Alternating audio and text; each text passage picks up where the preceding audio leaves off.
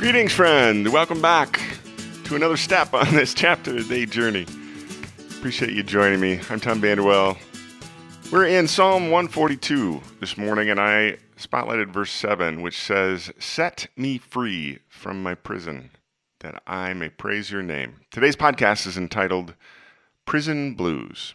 Thus far in my life journey, I am happy to say that I have avoided prison time, at least in the traditional sense of the word.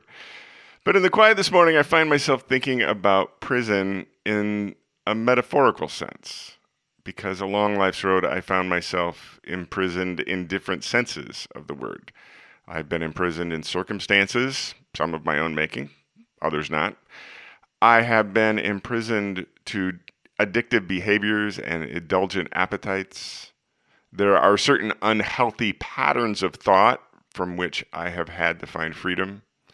I have also experienced the realization of being unwittingly trapped in systemic roles within a family, a job, or other groups for years, and I didn't even know it.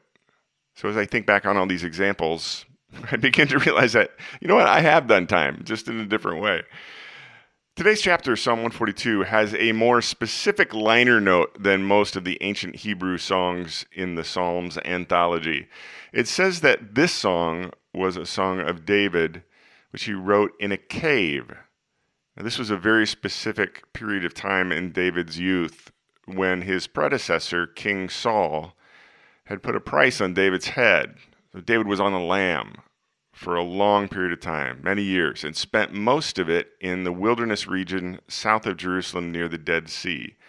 The area is a natural labyrinth of steep hills and dotted with lots of caves. It's helpful to read the lyrics of David's song in the perspective of his circumstance. A young man, perhaps still a teenager, forced to flee from the most powerful man in the land and all of the powerful thugs who could definitely use the bounty that's on David's head. David is completely alone in a desert wilderness within a dark cave, struggling to survive. If you haven't done so, I encourage you to go back and read the lyrics again and put yourself in David's shoes. It sounds like prison to me. So David does what he always did in tough circumstances. He sang the blues, his version of it. He poured out his heart, his hurt, and his longing into the lyrics of a song. As I was typing the blog post this morning, I was imagining the lone voice of David reverberating in the echo of a cave. And if all I heard was the echo of my own voice, I think it would probably only serve to remind me just how alone I really was in the darkness of that cave. I get it. Over the last 2,500 years, the Psalms have served as the go-to spiritual pick-me-up for individuals who are experiencing their own personal prison moments. And I know I have. There are very specific moments on life's road when I remember going specifically to the Psalms, knowing that I could at least find words there to commiserate with whatever personal prison I was in at the moment. The lyrics, like today's chapter, have given me words for my emotions that my heart just couldn't find in the moment.